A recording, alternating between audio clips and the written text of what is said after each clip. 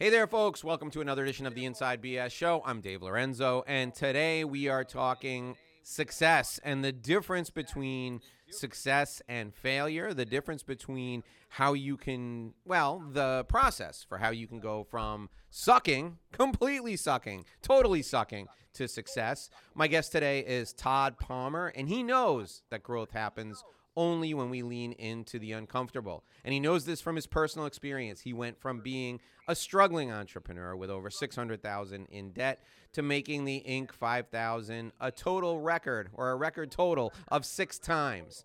And he's the CEO of one of America's fastest growing companies. Today, he's a collaborative business advisor. He's the CEO of a company called Extraordinary Advisors, and he helps his clients ditch their comfort zone and dive into their failures and reframe their mindset to be more authentic, transparent, and vulnerable to affect real change along the path to success. He knows that business success begins and ends with people, and he isn't happy until his clients trust themselves and their decisions. His job is only finished when teams trust the leaders and each other, when the CEOs and their leadership teams take action towards high-level achievement, resulting in clients that trust the company.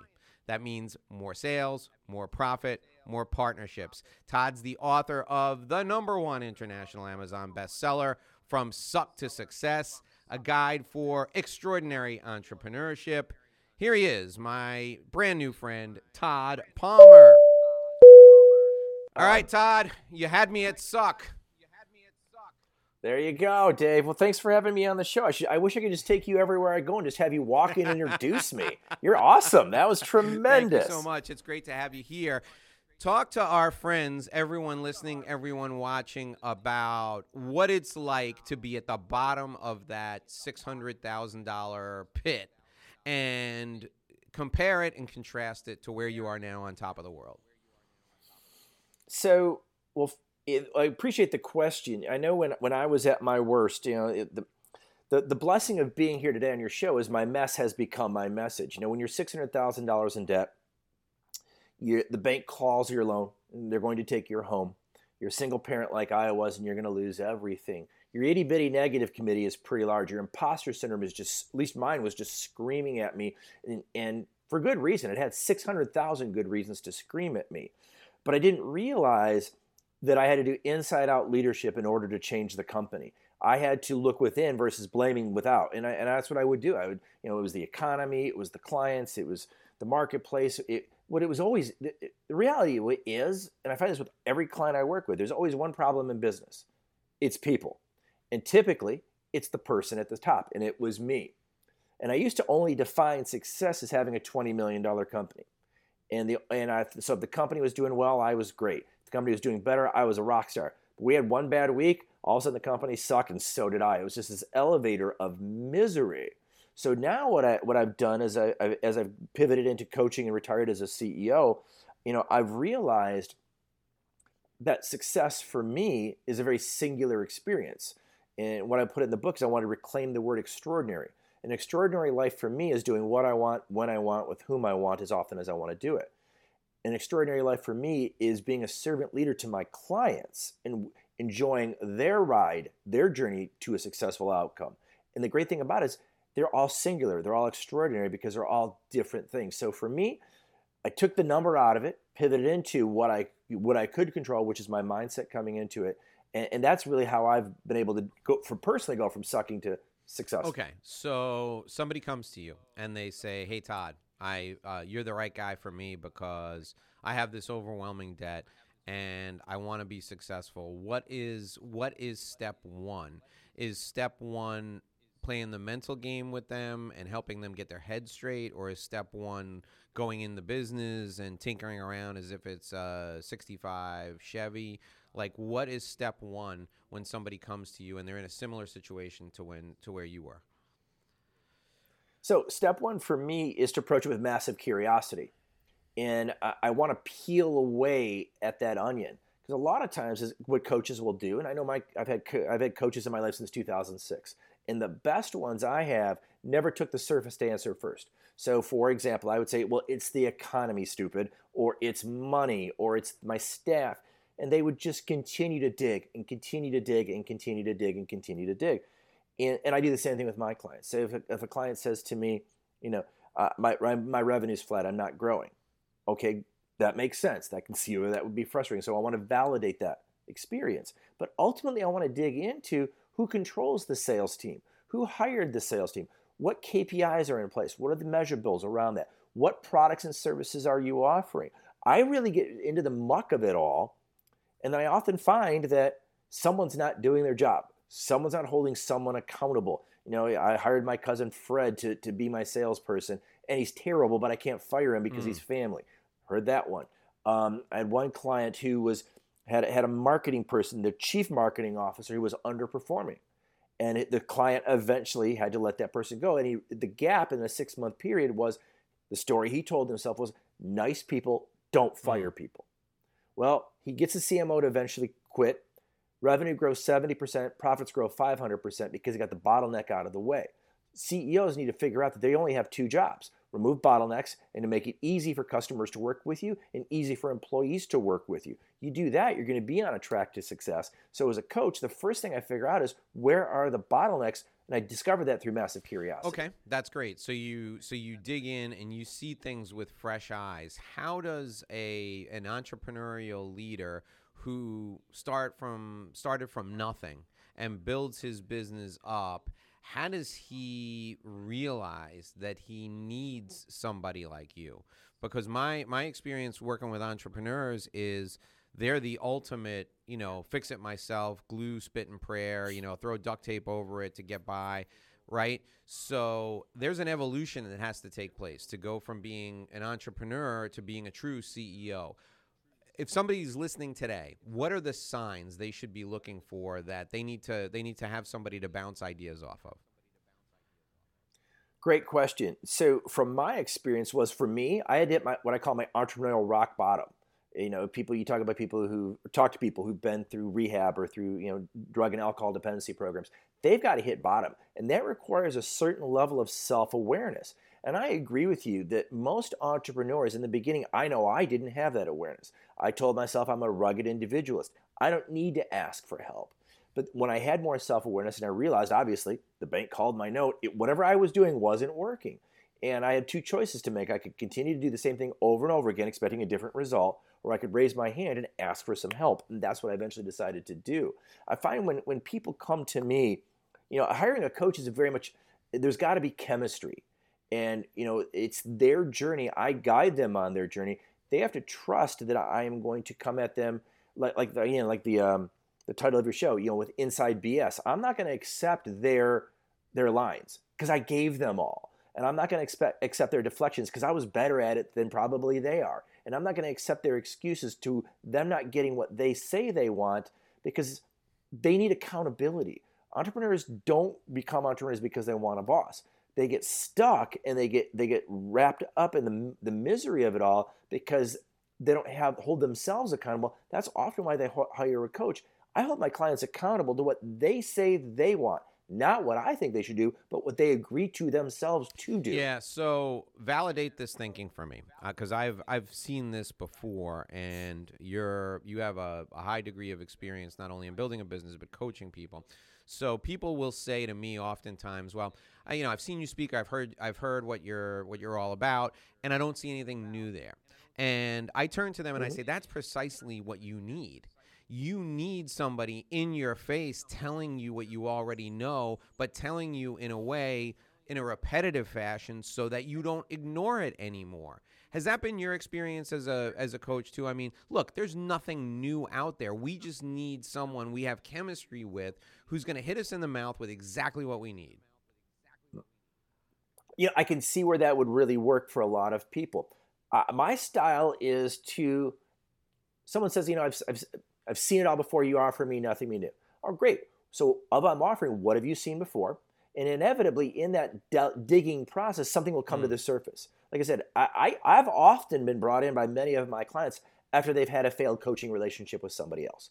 Because that coach, and here's where I find that the differentiators between guys like you and I versus people who teach a process. There's great processes out there. There's EOS, there's scaling up, and every business needs a process. I think what guys like you and I do is we recognize and realize that someone's not doing a process that they know, and they're not doing a process that best serves them. I get really curious on why someone wouldn't do that. Why would you, take it out of business? Why would you sign up for a gym membership and never go? To tell all your friends you have a gym membership? This isn't a spa where someone's going to take care of you. This is a gym. You got to show up.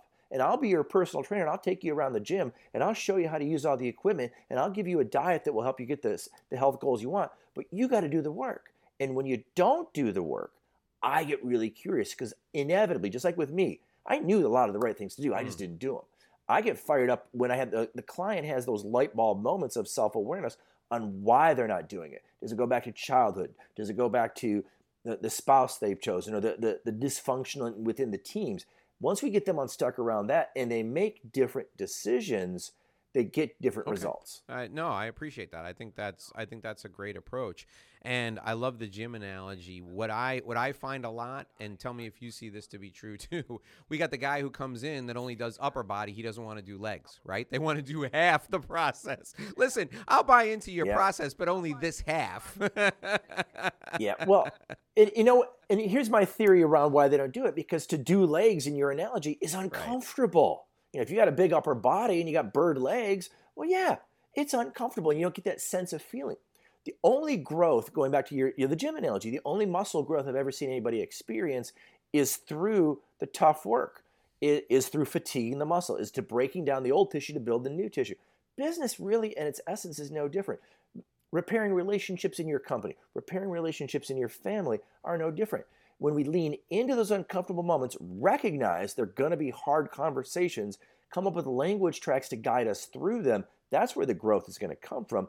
And if you go to the gym and like I said, you just do the upper body, well, great, you're going to be misshapen. You're going to be, you're going to be out of proportion. And it's in those areas where people, if they just did the uncomfortable, realizing that they will get through it and they will be okay, then their body will be much more proportional. So let's talk about this. Let's get into this discomfort that people feel. I spend a lot of time examining things in my life that make me uncomfortable, that I've pushed through, that become areas of big success for me. And I think to myself, maybe it'll be easier the next time I have to push through something that's uncomfortable, but it wouldn't be uncomfortable then, would it? So talk about how we as business leaders need to recognize these areas of discomfort, and then give us your thoughts on how we get through that. So I think you're absolutely right. The first thing is recognition. No one told me when I started off my company when I was 27 how success would look and how the struggles around failure would look. And no one told me how normal they are. As a young person, I thought, that in order to be successful is basically you start at the bottom and you go to the top, reach for the stars. When really it's more like a corkscrewing roller coaster of misery and frustration at times.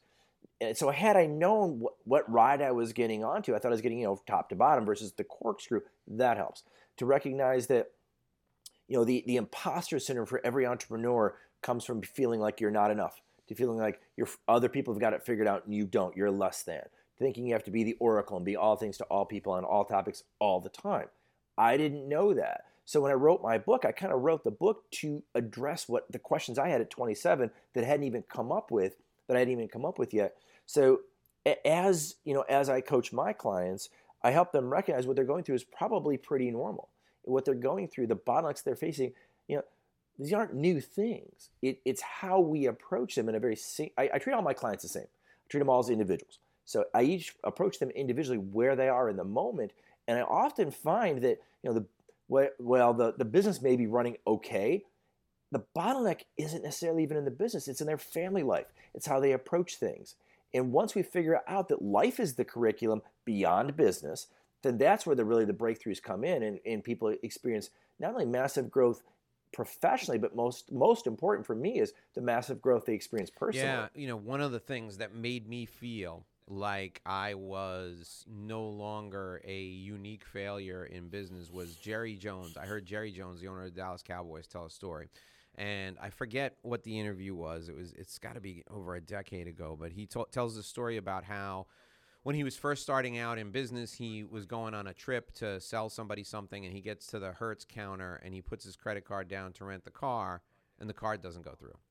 And he says, now I had paid some of my bills, and he's got this drawl, right? I had paid some of my bills that month, but I guess I didn't pay that bill. And when I heard that story, and I immediately reflected back on, going to a Staples to buy stuff for my business and taking out my cards going, oh, crap, which one can I give him? I mean, when I heard that story, this guy who was at that point so successful, right? Still so successful, I thought to myself, this happens. This is part of, many people's, not everybody's, but many people's entrepreneurial journey. Just the fact that, there's going to be some stumbles along the way. Hearing somebody else say that they stumbled along the way made me feel more normal. So tell me about imposter syndrome. Why did you decide to try and tackle imposter syndrome in this book? Well, for me, to your point, I tackled it because people don't talk about it. I tackled it because people don't understand it. I tackled it because it was one of the biggest hindrances in my life. And to be authentic, transparent, and vulnerable is the opposite of dealing with your imposter syndrome. So to even come on your show today and say, hey, I still suffer from imposter syndrome at this time. It's important, I think, for people to recognize that, if you think of your business as if it's like a two-seater sports car, and when imposter syndrome is in charge and it's behind the wheel, it's driving all your decisions. It's driving your life. When you switch seats with it and the imposter syndrome moves over to the passenger seat, it's still going to be there. It's still going to be in your ear, but maybe it's not as loud. Maybe it's not as quiet. You're going to have a little bit more control of your situation. And also we have to remember, with imposter syndrome, at one point in our evolution as human beings, it actually served us well. And it came from that part of our brain that was to protect us, from being eaten by the dinosaurs and from putting our fingers in light sockets. But recognize that it doesn't always have to run the show, drive the car. So I wanted to talk about the imposter syndrome because I found that it's often something people feel. Like I was just in Texas and I just did a whole speech on this. It's something that people feel, but they can't label and they can't identify. And because they can't label it and identify it, they don't want to talk about it. And they don't want to talk about that, if you're in business for 10 years, you're a success. The reality is most businesses, 8 out of 10 fail over the course of time. And then if you get into a group like an EO or a YPO, you're at the top of the mountain. But you still have imposter syndrome. I mean, a buddy of mine, Brian Scudamore from 1-800-GOT-JUNK, contributed to my book. And he talks about his imposter syndrome in my book. If you look at Brian's company, he's $700 million company? And he has imposter syndrome. So for someone to stand up like Jerry Jones did and say, I have my struggles too, we're more alike than we are different, I think is a powerful message for anybody's audience to hear. Yeah. So what is the best way to break through that? So when you're now, people are going to recognize it, right? They hear us talk about it. People are going to recognize it, or maybe they already recognize it in themselves. So they recognize it, they label it, they got a label for it now. Okay, I'm going through imposter syndrome. How do I break through? So for me, I think there's a way to turn the imposter syndrome for your own version from suck to success, and it's figuring out ultimately what is your purpose. And I know that sounds probably like just your average drivel pablum, but if you really, so I worked with Simon Sinek a dozen years ago, and he helped me over 2 years figure out 2 words: improve lives. That's my purpose in life. That's my purpose in coaching. That was my purpose when I ran my 6-time Inc. 5000 company, Diversified Industrial Staffing. That was my purpose, and when I have purpose, it drives my decisions. When that purpose drives my decisions, then I come up with a way to manage through that. And I always go to the Ikigai model. Where can I, do what I'm most passionate and purposeful around? Where will the marketplace pay for it? And where can I, provide service? And in the Ikigai model, when we figure out where all those 6 circles collapse and lay over each other, that's the magic. It's the work required. It took me 2 years to figure that out. And then from that 2 years on, it took me another 7 years to start coaching full time. It's not an overnight success model. But when we realize, what our purpose is, there's a model I talk about in the book at the end of every one of the chapters, and it's called the active learning cycle. So to break out of the imposter syndrome, you take your Ikigai, you apply it over the active learning cycle, which ties into your purpose, and then you're able to pivot out of any problem you're facing. and realize 99% of problems happen for you, not to you. During COVID, I was supposed to be on 6 different stages on 3 different continents in front of my ideal audience of CEOs, entrepreneurs, and leaders. Within 2 weeks, that was all gone. In full honesty, I had a 2-day pity party. I was really good. I had a table for one. I had wine and cheese constantly. Nobody cared. The reality was, it was my pity party. So then I decided working on the book now. I've got plenty of free time. I'm gonna double down on my purpose. I talked with 42 CEOs in 67 days because I volunteered the hell out of that thing. You know how many clients I got from that? I got 0. My business since last March has grown 300% because those 42 CEOs became my sales force. And then I appeared on more podcasts and interviews and worked with other CEOs to get the message out there. Because I doubled down on why I do this, not how I did it, because the how, speaking from stage, was removed. Why I do it got me out of my imposter, got me out of my itty bitty negative committee to get me where I'm at now, which is being on your show. No, I love that. And I found the same thing. I was struggling with breaking through from 6 to 7 figures. And so I went to meet with Alan Weiss, who's written 60-something books, and he's a mentor to sole practitioners all over the place. So I go to his house with a small group of people, and we're there, and he goes around the table. Okay, tell me why you're here. Tell me what you're hoping to get out of today. And I said, well, I want to break through from 6 to 7 figures. And here's the thing. I have this plan, blah, blah, blah, blah, blah, blah. He's like, throw that away. That's all wrong. He's like, you're asking the wrong question. The question that you should be asking yourself is, why am I doing this? And I said, well, I just told you. I just told you I want to go from 6 to 7 figures. Wrong question. And then he moves on to the next person. And I'm like, Jesus Christ, you're not going to give me the answer? Come on. It took me the whole day to get the answer. And the answer was, if I just focused on helping more people, helping business people make a great living and live a great life, if I focused on helping more people do that, the money would take care of itself. My purpose, my mission in life, right, has to be to help people make a great living and live a great life, help as many people do that as possible. That's what led me to doing this show, and it leads me to do everything that I do. That's the underlying, it's the foundation. It's the reason why I do everything I do. Now that I'm focused on that, the money does really just take care of itself, because you strive constantly you look for new ways to fulfill that mission, to achieve that purpose. Yep. And to me, that's like the best business breakthrough you can give anyone, to realize that, you have a purpose. Go back to what your purpose is and figure out how you can expand, whatever your purpose is, expand the service of that purpose to people. And that's when you'll figure out that's what drives all the innovation. Because you can only do so much yourself. You got to scale it. Now, you talk a lot about that. So talk about picking the right people and making sure that everybody is in alignment. How do we make sure we pick the right people? Because you've had a tremendous amount of experience with this over the years. Sure. So for me, picking the right people comes down to what are my core values as a leader and my core values as a company. And core values only matter if we're willing to hire and fire by them. So when my business was in really bad shape, I hired people only with experience. They had experience. They had been recruiters. They'd been in HR. Recruiting company makes sense. I scrapped that model and came up with a model called hire for DNA, not for resume. I can teach a really good human being to be a good recruiter. I can't teach a decent recruiter who's a horrible human being to be a good human being. It's just kind of reverse engineer that process. And it came out of, again, mindset work of intention, not expectation. Going back to I love your wife's story. You went in there with an expectation that I'm going to do this and I'm going to get that. Well, the reality is we actually use a different part of our brain when we're intentionally focused. So we created these crazy contests to get out of debt. So the first thing is I recognized being in debt didn't work for me. That's the first step in my process. Second step is I created an intention, not an expectation, of how to get out of debt. Well, I don't know how I'm going to get out of debt. Well, let's create a bunch of strategies around the intention, not the expectation of getting out of debt.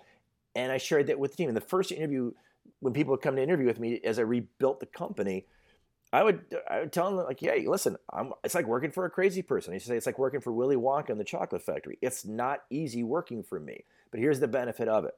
And here's the creativity you get. We're going to try a bunch of different things. You have to be okay with failing forward into success and realize that we're going to have a lot of stumbles in that process. So for me, if you want to hire great people, know who you are, know what you as a company have to offer, know that as we get out of some of these pandemic issues, there's going to be people who want to work for you if you have a message that can be clear to them versus work for me because I have a job and I'll pay you. Interesting.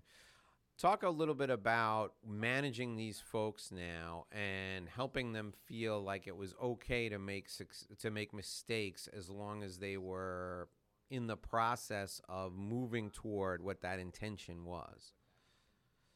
Yeah, so what we did, we like I said, we created these contests. So we had people who would try different ways to get into companies, and we would go and show up. Whoever had the most failures of the week was actually the winner of the prize, not the person who had the most success. Because in that failure mindset, because failure is really just a construct. It's just a construct. If I try something and I've learned from it, I've really just learned. I haven't failed. So when I stop playing the game is when I stop playing the game. And so we would lay out these contests. People would try things. We'd keep what worked and what didn't. And we'd look for what we would call like these little hidden gem moments. And we're in Detroit. We're in the recession. I'm in debt. I'm selling manufacturing and staffing. That sounds like pretty much to your listeners probably the world's worst plan ever. Well, we found by asking different generative questions of our buyers who weren't buying anything at the time, the question became, so when we get out of the recession, you have to hire again. Tell me the number one position you're going to be looking to fill. And they would give us like their unicorns, the things they could never find, the talent they could never find. Well, we figured out that talent's out there. They're just not looking for it yet. So instead of building up just a client list of prospects somewhere, we built this massive candidate list like a sports team. We pivoted into, we're going to represent the talent back into the marketplace, not just go out and fill orders, but rep the talent. What we found in that magic spot was there was an increase in demand and diminished supply for certain skilled trades talents around the United States. Okay, great. We found that talent would allow us, because of scarcity, to get paid faster and get paid more. That's actually how we got out of debt, was finding those inflection points. If we had only approached it with one mindset of we work for the client, we satisfy the client needs, we go out and find them people, we would never have found that. But we said, well, what is the marketplace telling us? It's like being the staffing whisperer. Let's see what it pulls out for us. And so I find with clients that approach the problem with curiosity versus definitiveness, that's where the breakthroughs come in. Yeah, it's really interesting. Sometimes we're too close to the problem to really Yes. see what the problem is. Is there a methodology that you use to recognize whether you're too close to the problem? I mean, let's say it's a really pressing thing, and I don't have time to call Todd and go through a coaching process. What can I look? How can I reframe it? How can I look at it differently in that moment? So for me, I go back to what's not working. So if I just had a client reach out to me before I got in this interview with you. He's got a staff issue. He's got an employee issue. And yes, he has an employee performance problem. But I texted him and said, that's kind of like your wife's guy did with you. Is that really the issue? Because you can change out the employee, put another employee in, like swapping out cogs. Maybe I go, tell me what you think is beyond this. And he wrote back, he goes, we have a leadership issue. I'm the leader and I have issues with having difficult conversations. Yes, that's more the problem. And I said, now that you've identified a bigger issue, what is a bigger byproduct of said problem? He goes, my staff is going to lose confidence in my leadership, and my A players are going to potentially leave me because I'm keeping around the C player. Now, we've been working together for about 3 years, so he's had the mechanism. But ultimately, it comes down to what's the symptom, not the root cause. Identify the symptomality, tie it back to and it's always inside out stuff, Dave. It's always inside of us is the answer. So if you're going after the wrong marketplace, well, who chose to go after that marketplace? Probably the entrepreneur or the consultant hired by the entrepreneur. And did the entrepreneur advocate? Did he delegate without Did he trust but not verify? What did he do? It's always a people issue. So I say to my leaders, what is your contribution to your misery? Let's start there. Yeah. Now, talk about the different plateaus people hit and how they have to break through them, because from the outside, you can generally look at somebody's business and you can say, okay, this got you to 5 million in annual revenue. You want to go to 20. How do I break it to this guy that he's going to have to gut 60% of everything he did to Yeah. go from 5 to 20, right? That's just, it's like a snake shedding his skin. That's just one of those things that has to happen. And as entrepreneurs, we know this intuitively, but how do you break the news to somebody? And once you break the news to them, how do you get them to, embrace the suck of having to rebuild their entire team? That's such a great question. I wish more people thought of it like you do. I actually break it to them on our very first diagnostic call to see if I'm a good fit for them. And I say to them, I said, you will be, if you work with me for a year, my typical engagement started a year, but I've got clients who've been now with me for several years. You're going to be different. And as you show up in the room differently, whether the room is your living room at home with your family or your boardroom with your leaders, you will be different. Your differences will either attract, like branding, they'll attract your ideal employee, or they're going to repel your non-ideal employee. It's those people in the middle where you've got to make some decisions about. But I'm telling you, if you've got 10 people on your leadership team, you can expect within 12 to 24 months, up to half or more could be gone. I've literally seen it. I had one leader who replaces it. He heard my story about how I fired my entire company in one day and started over. He's like, I can do that too. I'm like, it's not a badge of honor. It's a lot of effing work, dude. It's not easy, man. But the reality is I start that conversation from the very first call. And then I repeat it as we go through it. And I found that because I still use a coach. So I have a coach and I coach. And my coach is constantly reinforcing to me the changes he sees within me and how I used to handle things versus how I handle them now. So I model that to my clients. I mirror that to them. So by the time that they have to make those difficult decisions, or by the time that toxic employees decided to leave that team, or I've seen it even with my employees or my clients and their marriage is like, hey, listen, when you finally decide you're going to double down and get marriage counseling to work through the toxicity in your home, they're less surprised. There's less shock and awe. So for me, I state it up front. I repeat and reinforce it. I point it out to them every step of the way because people like you and I know it's inevitable. And as you mentioned earlier, it's like it takes a lot of work to go from being an entrepreneur to being a CEO. I'm working with an entrepreneur right now she has decided that, you know what? I don't want to be the CEO. I want to own the business and I'm going to replace myself. Dave, once she had that light bulb moment and once she said that out loud, it was like a 300-pound weight had been lifted off her shoulders. And she's buoyant and she's like, okay, this is what I want, my CEO. I got a couple kids. And it was self-acceptance. It was that ability to realize that she doesn't need to, if she doesn't want to, she doesn't need to be the CEO anymore. And that's okay. And she probably had a paradigm. She had a mental image of what this should have looked like. And the reality is, if you're an entrepreneur, it looks like whatever you want it to look like. And as long as you're happy and you're making money, that's all that really matters. And that gets us to our last topic for discussion today. Life by design, right? And this is a huge area of focus for me.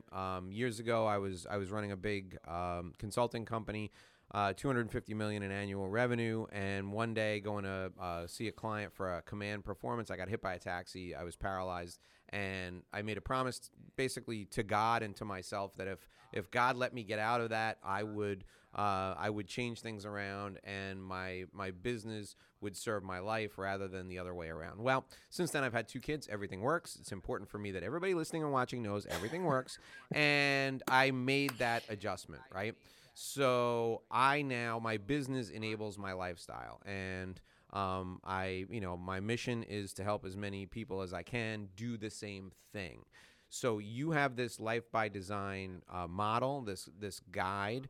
Talk about why you chose this and talk about how you help people achieve it. I chose it because I wasn't doing it. I think, again, our mess becomes our message. I love your story there. Like, well, I'm glad you're okay. And 2, when we've walked a certain path, like maybe you and I have, maybe similar but different, I think people will have a lot more respect for that guy's been through the fire. That woman has been through the trials and tribulations. So for me, it was all out of my own suffering. I made the Inc. I remember we made the Inc. 5000 for the 6th time. In my peer group, no one had done that yet. And you'd think, it's like, oh my gosh, I won the World Series again. Yeah, it's kind of like, yeah, like it just didn't have the appeal for me. So here's what I learned, and here's why I pivoted into the life by design model is I was always seeking external stimuli to fill internal emptiness. And in order to fill that internal emptiness, that black hole within, that's an inner working. So when I create a life by design, I found that where do I get my most joy? Where do I get my most energy? And that's what my coach, Danny Friedland, said. He goes, where do you get that? And that was being of service to others, not being of service to self. Like, pay attention to that. I enjoyed having those light bulb moments with my clients. It literally fires up dopamine in my brain. Pay attention to that. And I realized that while I owned a company, while I had a dozen employees at one point, 25, 26 at the highest number, that wasn't firing me up. I put other people in place to manage the people. And I was really being a CEO of a recruiting company, often for other people, not for me. And so I thought, well, I've got this body of experience. How else can I apply it? And I saw the famous Stanford talk by those guys about life by design. And with Evans and the other guy, it blew me away. I'm like, that's it. Talked to my coach, got feedback, around from my trusted tribe. And ultimately for me, it was to recognize that I want a business I can do from anywhere in the world. I want a business that allows me freedom and flexibility. What did I want? I wanted a business that would allow me to travel. I wanted a business that would pay my bills, whatever those bills were. I didn't say I needed to go out and create generational wealth. If it does, great. If it doesn't, that's also fine. But I ultimately decided I want to leave a legacy on this planet and make a difference. So I wrote all my pieces out, and it all went back to the life by design model, which for me is doing what I want, where I want, with whom I want, as often as I want to do it, to my purpose and ikigai of improving lives. If I'm improving lives, whether it's being on your show or standing in line at the grocery store, I'm satisfied. And that I can take with me into my later years, where all the money in the world and the boats and the cars and all the other nonsense never satisfied my internal demons. That's great. So how can people get more of Todd Palmer? I mean, we're all going to go out and buy Suck to Success, a guide for extraordinary entrepreneurship. I'm going to put a link to that in the show notes. But how can we get more Todd Palmer if we want more Todd Palmer? Well, you know what? It's kind of like more cowbell, right? Exactly. We need more cowbell. Absolutely. We need more Todd Palmer. That's right. It's like when the book came out, I was kidding with the publisher, and they called it Todd Father Tuesday because I play baseball. You got Todd Frazier, he played for the Yankees and the Mets, and so it's Todd Father. We need more Todd Father. So if people want more Todd Father, it's really simple. Go to extraordinaryadvisors.com. I'm giving away the first chapter of the book for free to anybody who's interested. If we haven't sold you on it today, that's fine. Read it. Please enjoy it. But if you're really curious, I would challenge anybody to recognize that when you explore coaching with anybody, whether it's me or Dave or anyone else, you're investing in yourself. It's not an expense, but an investment. And if it's something that's rattling around in your brain, reach out. I'm happy to talk to you for 30 minutes for free, no charge. Last time I did a podcast, I actually got a call from a young woman who still really touched me. She was homeless, living in her car, and she heard the podcast. And she started off the call by saying, you said that you talk to people because your goal in life is to improve lives. I can't afford to hire you. I live in my car. Will you help me improve my life? Oh my God, like absolutely. And I talked to her, and I've talked to her a couple times. That's why I do this. And for her to have the courage, and I say it was a very courageous call, because she's like, can't pay you. And I said, that completely makes sense. But when you become super successful, as I think you will, make sure these moments you're able to pay them forward because of the time we're spending together. And she had 3 or 4 light bulb moments. I hear from her every now and then. But to know I made a difference in her day was absolutely satisfying. So I appreciate it when people reach out. I appreciate the conversations, just like I appreciate our conversations. All right. So extraordinaryadvisors.com, extraordinaryadvisors.com. We're putting that in the show notes. Suck to Success, a guide for extraordinary entrepreneurship. That's the book. There's a link to it in the show notes as well. Todd, it was great to have you spend some time with us. Thanks very much. Those of you who are watching on YouTube, I want you to take a look at the baseballs behind Todd, and I want you to, if you can guess the exact number of baseballs Todd has on his shelf, I'm not only going to buy a copy of his book and send it to you, I'm going to buy a copy of my own book and send it to you. So Todd's going to send me the exact number of baseballs he has on his shelf behind him. And keep in mind, there are baseballs behind his head. So you got to go to YouTube and watch the show. If you listen to it on the podcast, you're missing out because there's at least, well, I'm not even going to guess. There's lots of baseballs back there. Todd, it was a real pleasure having you on. Thanks for joining us today. Dave, thank you so much for the opportunity. And again, I love your energy and I love the conversation. Todd. Folks, this is the Inside BS Show. We're here every day taking inside business strategy, sharing all the insider business secrets, and cutting through all the inside BS that may be holding you back. We're right back here again tomorrow with another edition of our show. Until then, here's hoping you make a great living and live a great life.